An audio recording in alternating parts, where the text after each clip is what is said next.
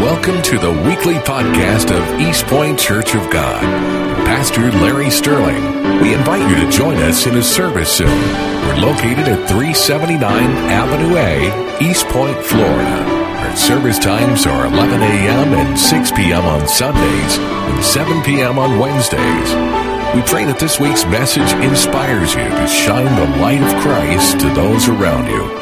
As I continue on this series, the end from the beginning, the purpose of this going in is I believe God has called us to wake up and to understand where He has placed us in His time frame. I spoke to you last week about the ages of time, and it's very critical that you understand that process. And so if you weren't here last week, we can get you the CD for it, or you can listen on the podcast or whatever.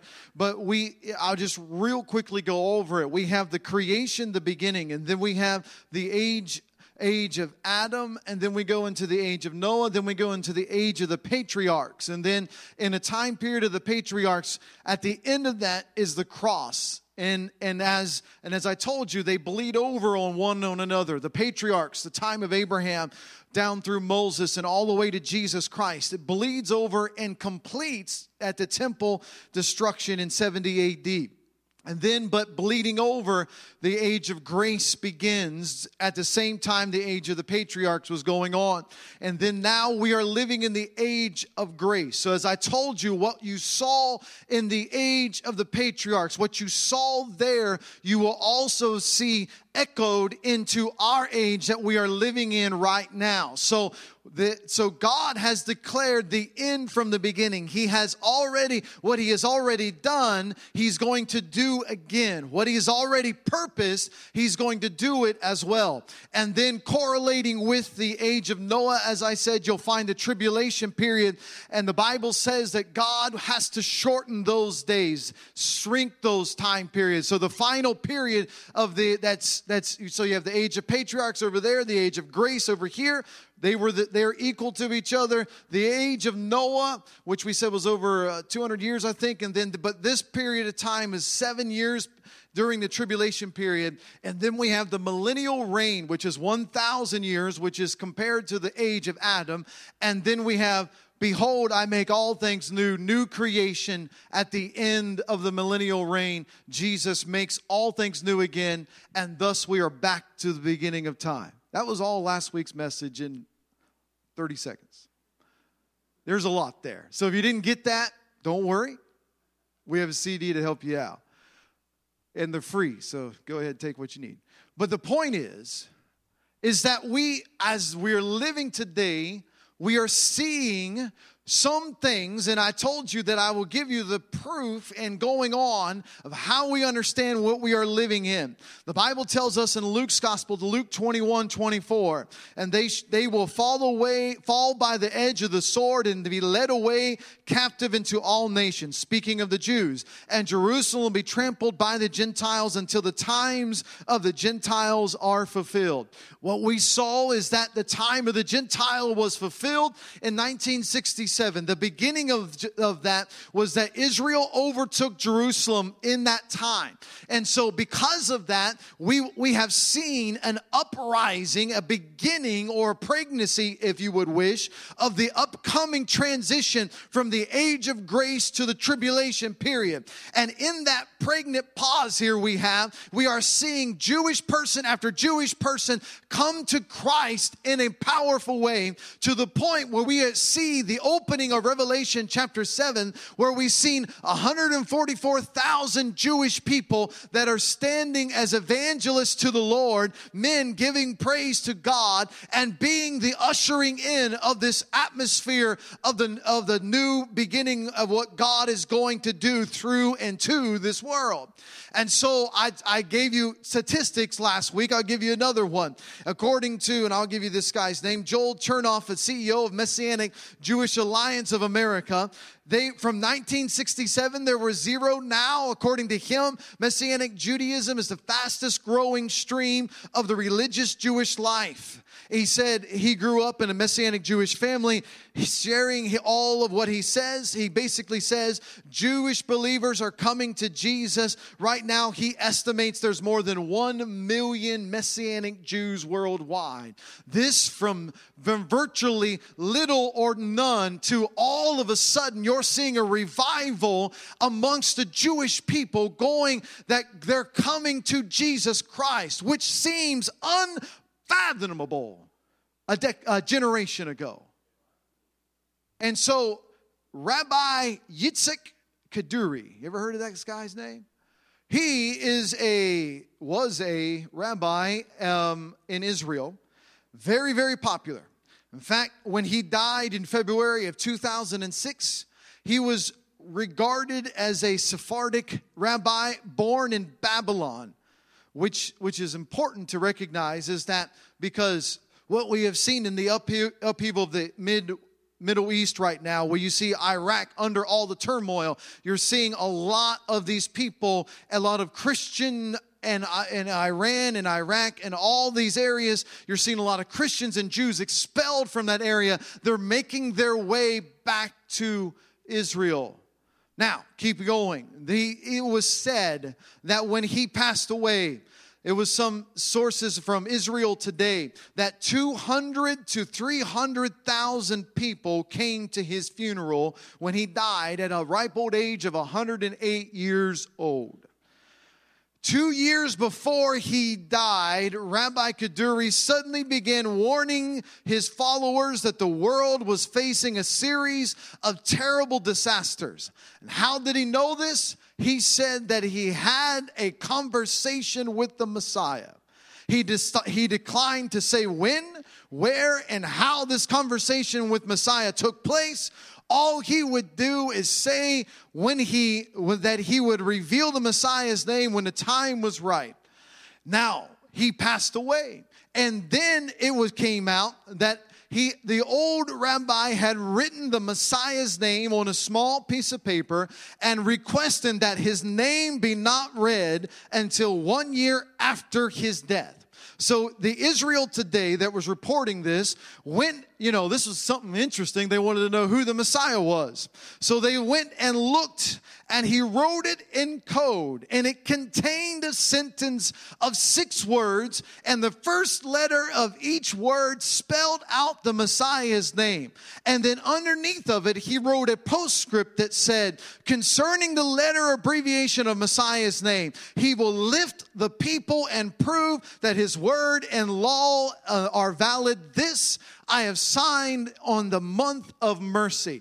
And the man's name that he wrote in Hebrew was Yeshua, or in English that we understand today, Jesus. That this rabbi, before he died, said, I've been having conversations with Jesus. And he revealed himself to me and said that there's going to be series of troubles coming, but that he was going to do a work in this world. Man, did you not feel that? I felt that. If no one else walks out of here, I'll feel it today. What I'm telling you today is you are seeing a moving of unbelievable proportion, how God is starting this moment of birthing into the time period of the end of days as we understand it. And that we look at prophecies fulfilled. I want to tell you that God is accurate from the moment that he spoke his word into existence. He said that everything that happened that he prophesied will happen. Let me give you some of these. The Bible tells us in prophecy, speaking of Jesus' first coming, at Micah 5:2, that he would be born in Bethlehem. In Genesis 3:15 and Isaiah 7:14, he was going to be born a virgin. Hosea 11:1, he was going to be called out of Egypt, and he was going to be rejected by his people. In Isaiah 53:3 and Psalm 118:22 and 23, he would be the stone that the builders rejected, which became the cornerstone or the capstone. In Zechariah 9:1, he would be a he would be a gentle king who entered Jerusalem riding on a donkey. In Psalm 41:9, he would be betrayed by a friend. In Zechariah 11:12 and 13, he would be betrayed by 30 pieces of silver. In Psalm 35:11, he would be accused falsely. In Isaiah 35:5 and 6, he would heal the blind, the deaf, the lame, and the dumb. Isaiah 53:4, he would bear our sickness. Isaiah 50 verse 6 and 53:5, that he would be spat upon, smitten, and scourged. In Psalm 35:19, he would be hated without cause. In Isaiah 53:5, he would be pierced for our transgressions.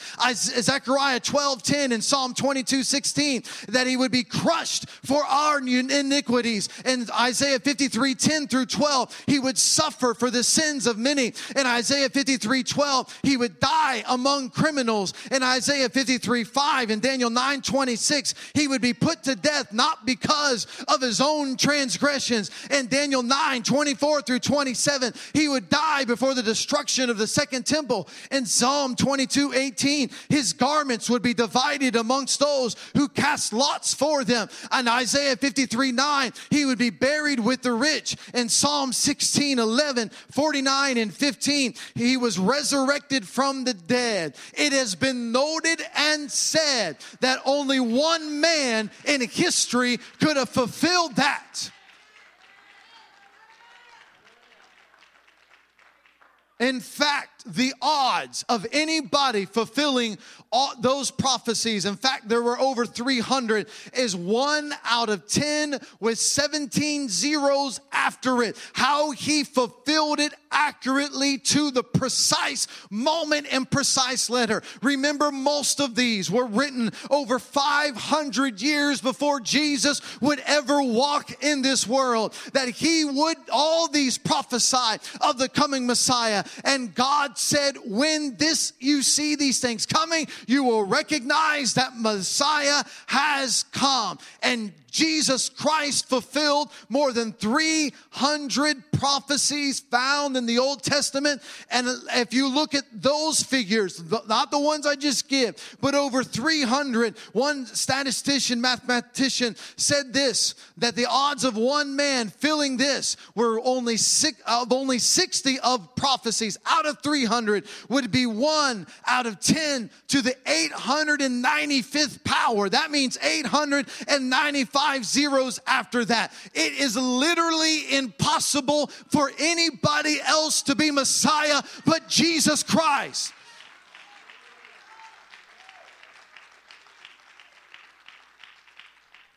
That is the best news you've heard all day, because that means you're on the right team. It is literally impossible. Those that believe in science and mathematics, they don't want to, they say the church doesn't hold to it. Well, I just gave you some very good proofs. Jesus is Lord. Jesus is Lord. Jesus Christ is King of kings and Lord of lords. He has revealed himself to us. John said, we have beheld his glory. We are today the fulfillment, the church of the living God that is going forth to work the message of the gospel of Jesus Christ. And so what we have seen is that Christ is said, he's also prophesied of the future. And as accurate as Jesus was, and as accurate as the Old Testament was, they also gave many more prophecies of the second coming of the Lord and Savior Jesus. And the purpose of what we are doing in this series is to show you to look up, for your redemption is drawing nigh. It's time to look forward. It's time to look up. It's time to be ready, for Jesus Christ is soon to return. The Bible tells us that the Bible speaks of one other prophecy, and I want to bring this into, before I go much further, I want to, if you've been with me on a Wednesday night or a Sunday night, I can't remember exactly when I gave you this information, but this is the fulfillment, and we're headed down this mathematical realm for all you science people out there, left brain people. The fulfillment of what God has said in His Word and how precise He spoke about Israel.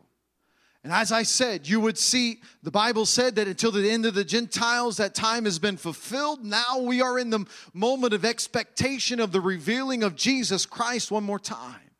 And then, but when you look at the Old Testament, how do we get here? What would happen? Why are we in this? So in the time period of the patriarchs, Moses wrote in the book of Leviticus some requirements of law that had to be instituted for the purpose of understanding the process by which they should come to the Lord and recognize that He's a holy God and there is no other. And if they were violated, they would have a curse on them. But if they would hold to them, they would be the head and not the tail. They would be blessed beyond, and the world would look at them, and they would be a light to all nations. This was spoke of in the promise of Moses in the time period of the Levitical age. And Leviticus chapter 25, the Bible says, "Speak to the children of Israel and say to them, when you come into the land which I give you, the land shall keep a Sabbath to the Lord. 6 years you shall sow your field, and 6 years you shall prune your vineyard and gather its fruit. But in the 7th year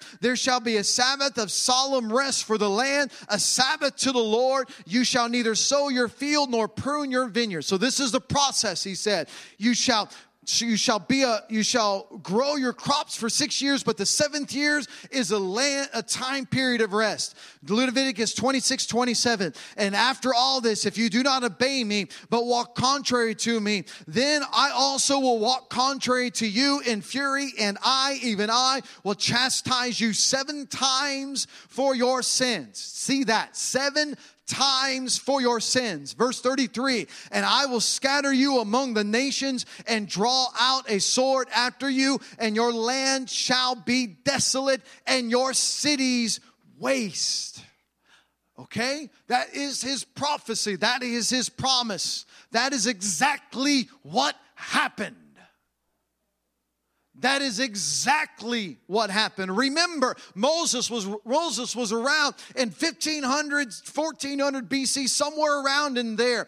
So this was Israel. I'll give you a date in a moment, but it was almost 1,000 years later before they would be scattered. So this is not something that just was written and then next week it happened.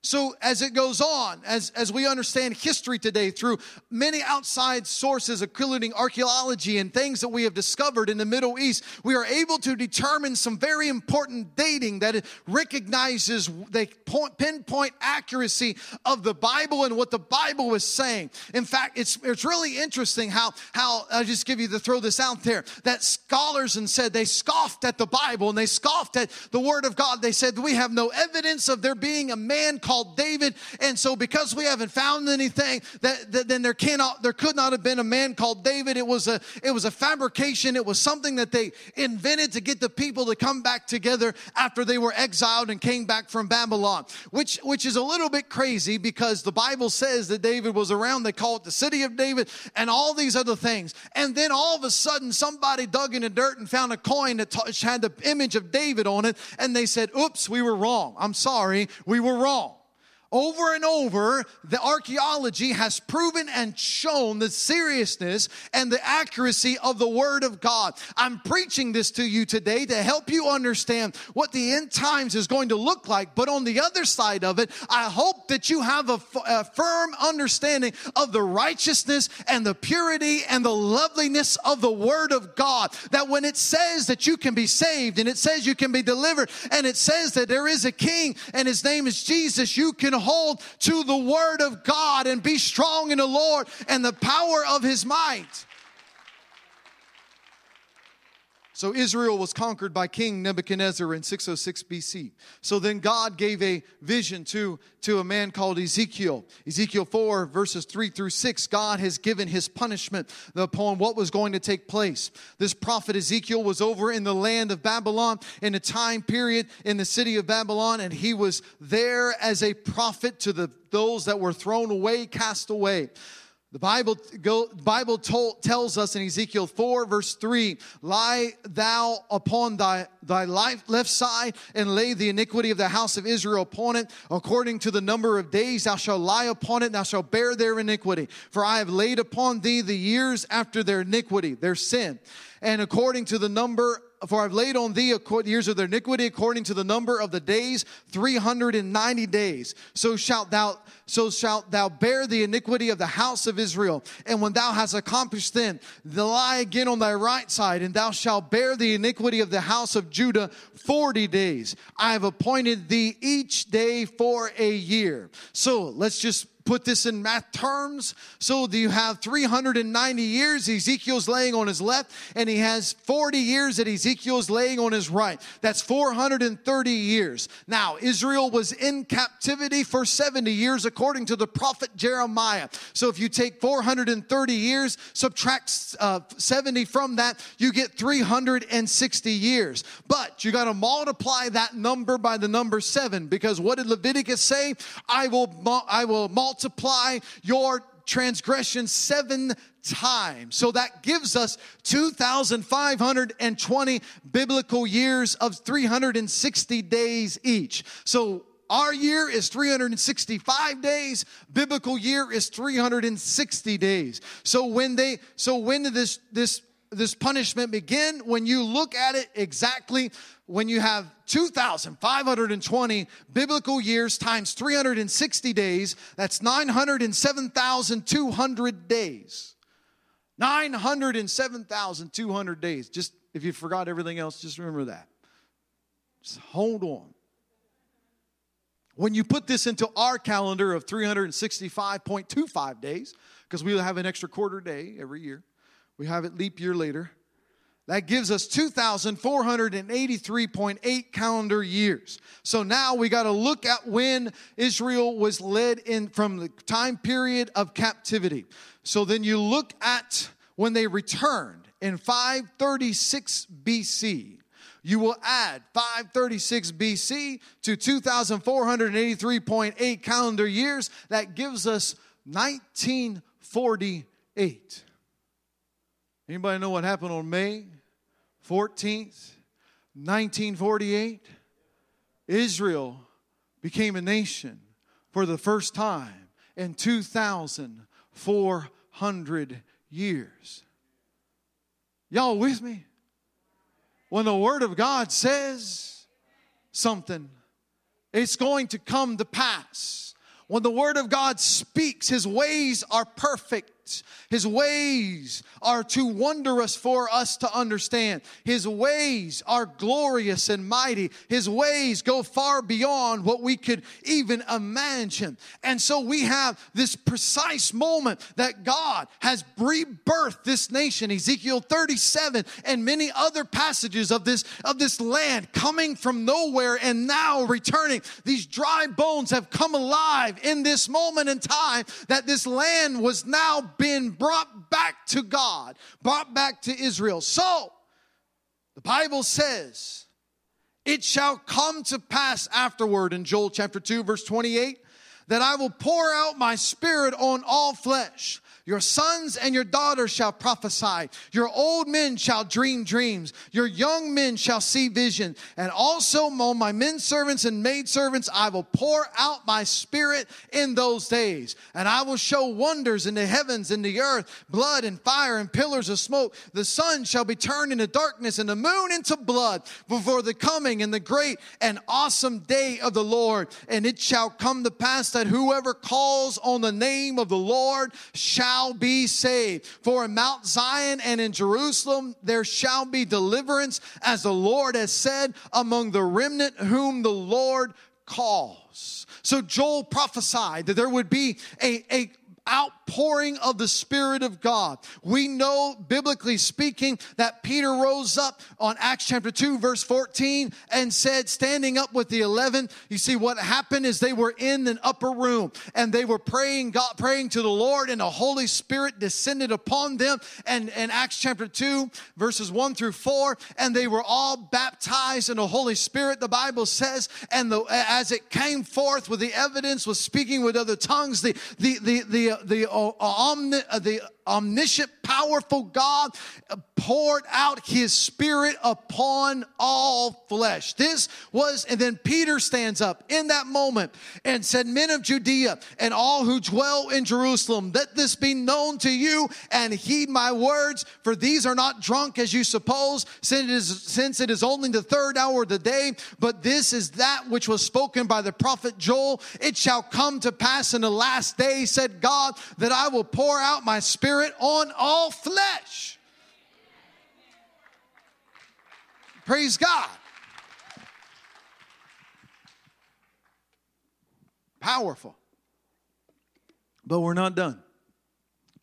I only got to preach once today, y'all, so I got to put 2 sermons into one. And we're going to eat afterwards. Y'all relax. I got a little ways to go. So when we are going through this time period, Peter stands up.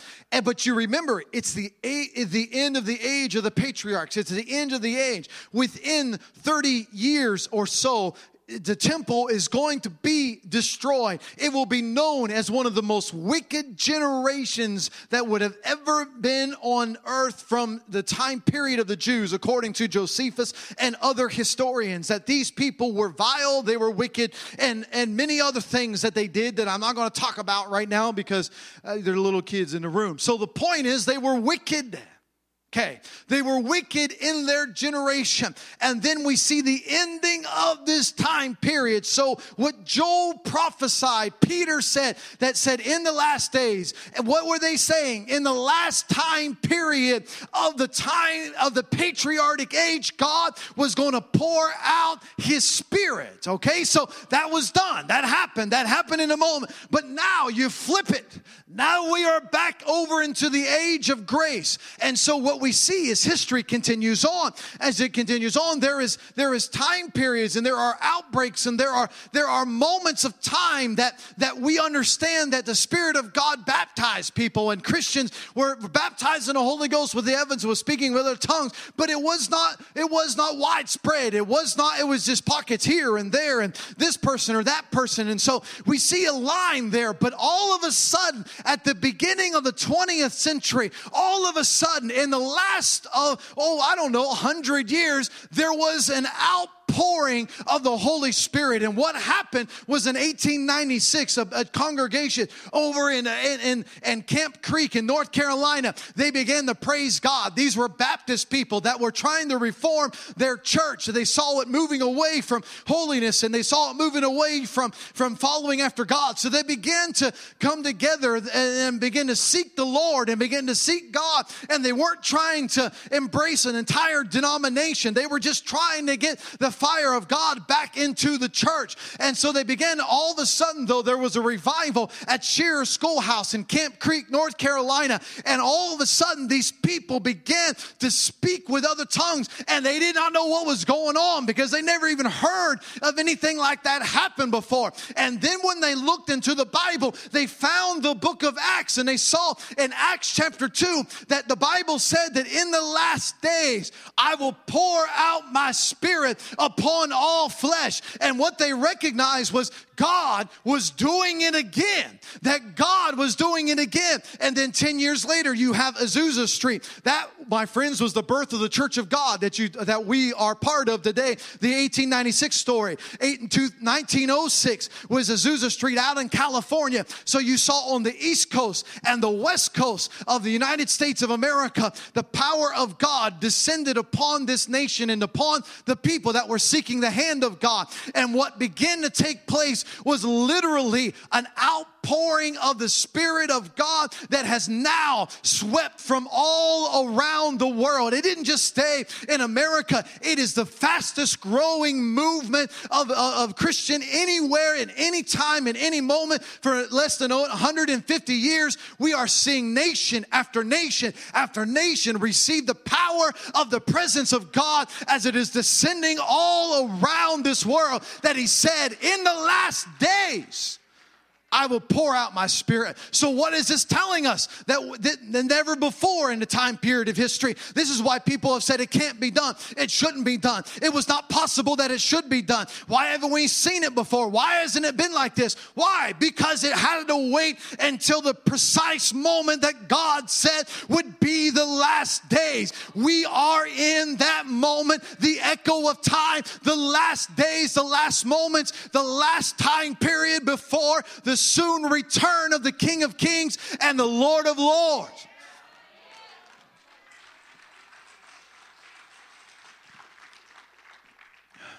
You should not be ashamed of your Pentecostalism, for this is what God has been birthing throughout this world. The Bible tells us as well that in these last days perilous times will come, for men will be lovers of themselves, 2 Timothy 3. Lovers of money, boasters, proud, blasphemers, disobedient to parents, unthankful, unholy, unloving, unforgiving, slanderers, without self-control, brutal, despisers of good, traitors, headstrong, haughty, lovers of pleasure rather than lovers of God, having a form of godliness but denying its power. From such turn away.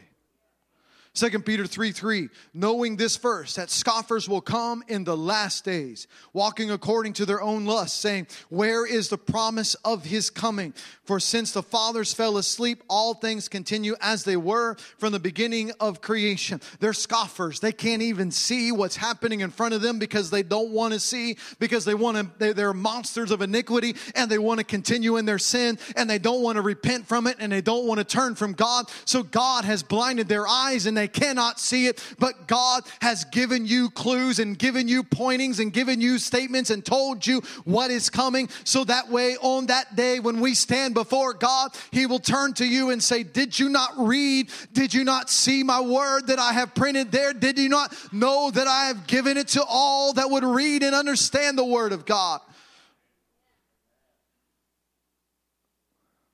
And so we are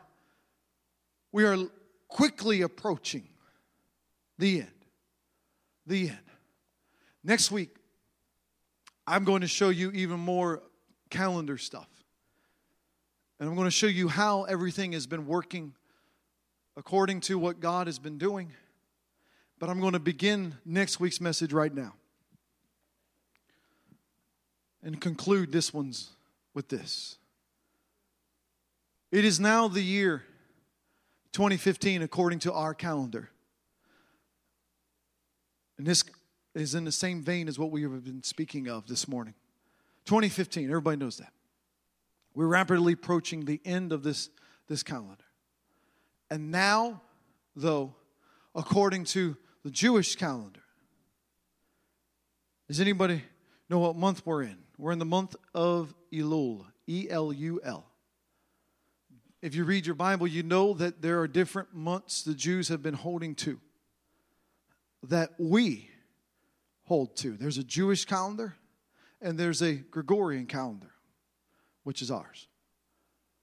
And we hold to this one, but the Jews have not stopped holding to theirs. And according to their calendar, we are in the last 2 weeks. The last 2 weeks of the year right now. And it is the year 5775. In 15 days, it will be the Jewish year 5776. In 1 year and 15 days, it will be the year 5777. Means nothing or means something, I don't know. If you know the number 7, it means something very powerful in Scripture. But we are 2 weeks away. We are in the month of Elul, which is a time of repentance. It is a time period where the people of God are supposed to take inward stock of their lives and look to God and remember what God has done and where He has brought you and turn away from sin and look to God. Why? Because the judgment of God is going to be coming soon. And the Day of Atonement is right around the corner next month. So what they are looking at it from a Jewish perspective is that they're getting everything right before God. They're repenting. They're getting things together. They're looking at God and asking God. And so, if you're like me, it's the year 2015. What does 2015 mean? From 2015 years since Jesus was born. That's what 2015 means. So we know that's close, not quite. It's probably year 2019 or 2021 if you're really going to be accurate, but it's close.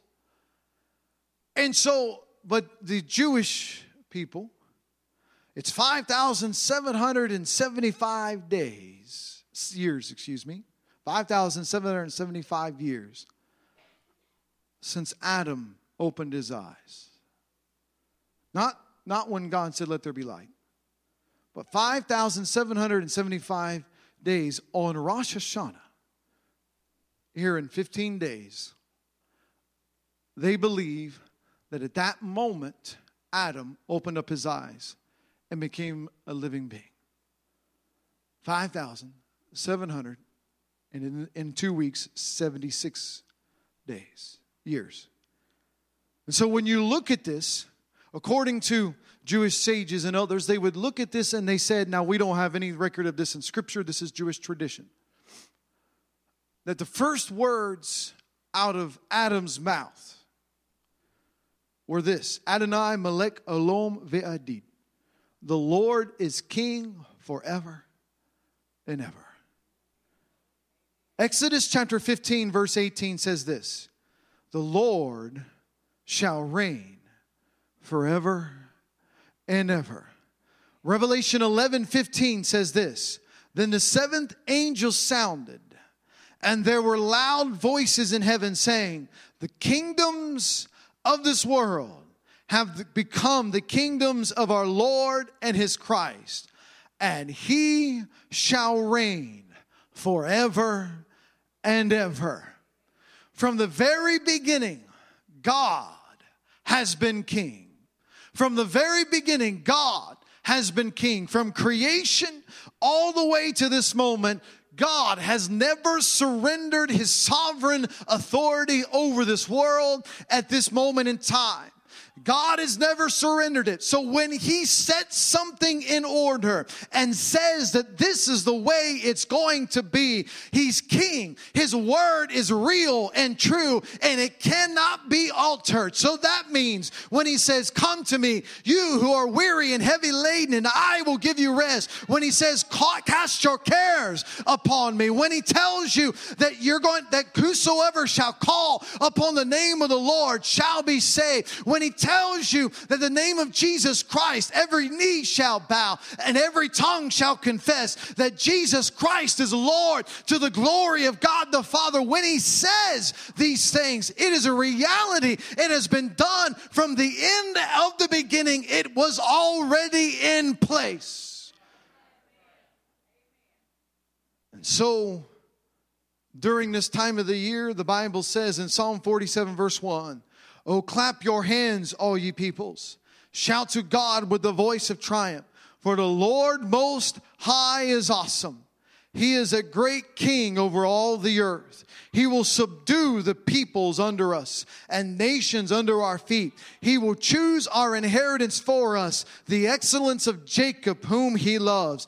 God has gone up with a shout, the Lord with the sound of a trumpet. Sing praises to God. Sing praises to our King. Sing praises, for God is the King of all the earth. Sing praises with understanding. God reigns over the nation. God sits on his holy throne. The princes of the people have gathered together, the people of God of Abraham, for the shields of the earth belong to God. He is greatly exalted. Praise the Lord. Praise God. Sister, if you go ahead and come to the piano. As we finish, understand this here. He has declared from the very beginning the end. He has declared what was going to take place. He has declared all of these things. I have shown you in Scripture that you can hold to God, that you can believe His word, that you can listen to what He has said, that you can listen to all that He has promised for you. But as we conclude today, in order for you to go forward into the next prophetic moment, the soon return of the King of Kings and the Lord of Lords, you got to make Him king over your life today. He's already king over all. But here's the essence of this. You're born, me as well. Jesus calls us children of the devil. We're born as workers of iniquity. We live in an outright betrayal and treasonous stance towards the King. We live in sin, born this way. Always seeking our own, always looking at ourselves, always doing what we desire, looking at our own will and plan. But God has said, if you surrender, bow to me now. He said, I will mention your name before the Father. Jesus is your intercessor right now. If you call unto Him, this is why there's only one way. Then Jesus is the only way, the truth, and the life. Because if there's a Father, He sends His Son. He doesn't give you other options. It's just Jesus and only Him. Only one took your sin. Only one died in your place. Only one carried your cross. Only one died so that you might have life more abundantly. Only one did this for you. It was prophesied that He would come, and as accurate as it said that He was coming, it says He's coming again. Thank you for listening to the weekly podcast of East Point Church of God and Pastor Larry Sterling. The Lord bless you and keep you. The Lord make His face shine upon you and be gracious to you. The Lord lift up His countenance upon you and give you peace.